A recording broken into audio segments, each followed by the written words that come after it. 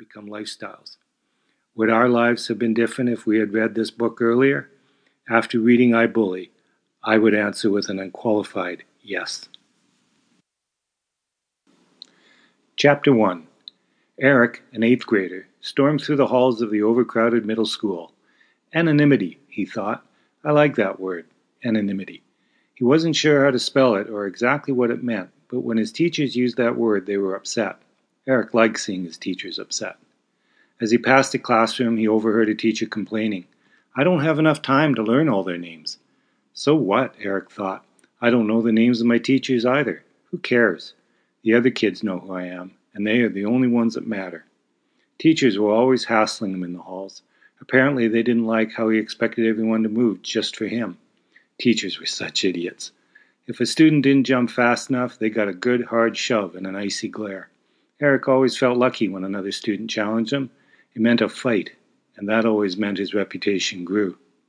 Eric had learned that in school of 1200, if he was caught intimidating another student, teachers would just drone on until he muttered an insincere sorry. Eventually, those same teachers would leave him alone, never even knowing his name. Then to take out his frustration, he could go on a hunt for another victim. Today, Eric was looking for one specific grade 8 student. Anonymity. Yeah, that must be a very important word. During his search and destroy mission in the hallways of his school, Eric pulled into the library. Only geeks used this area of the building. Nerds, every one of them. He recognized one of the girls from his class, Hannah, and sat across the table from her. Without asking, he reached over and took her laptop. She began to protest. Hey! But one glare shut her mouth. Smart girl, Eric thought. He didn't care that she was working on her English assignment. He needed to look up something. The librarian watched carefully, but thought, no blood, no foul. Besides, she was busy reading a newspaper article about the government bullying the teachers into taking contract rollbacks. Why should she interfere when the government was doing to her what Eric had just done to that girl? No blood, no foul. Eric flipped the computer around to face him and punched in the word that he had been hearing from the teachers, anonymity. He used the computer's spell check, then its dictionary. Anonymity, the state of not being known or identified by name. Without so much as a glance at the girl, Eric shoved the computer back across the table.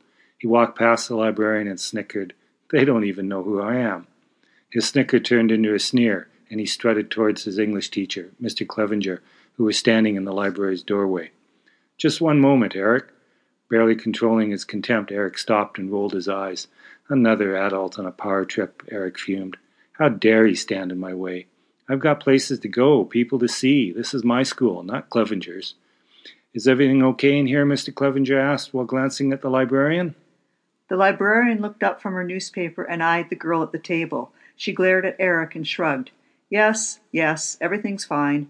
Her eyes returned to the headline, Government Cutbacks versus Overcrowded Schools, and her brow furrowed as she refocused on the article about possible salary rollbacks. God, how will I ever make my mortgage payments? Mr. Clevenger saw the anger in Eric's eyes. Remember what we talked about? From between clenched teeth, Eric muttered, Yeah, Mr. C, I do. He then said the magical word, Sorry, and squeezed between Mr. Clevenger and the doorframe and sauntered down the hall.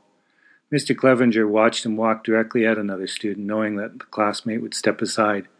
Shaking his head, Mr. C understood that Eric might be one of the brightest students he had ever taught, but his behavior would always be what teachers dealt with, not his intelligence.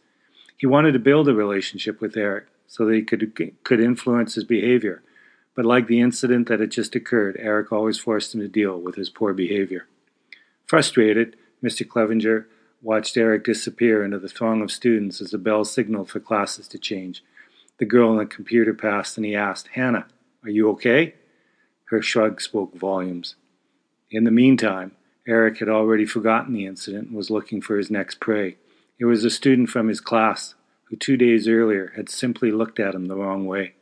Finally, Eric had time to deal with him, and now that he knew what anonymity meant, he was emboldened.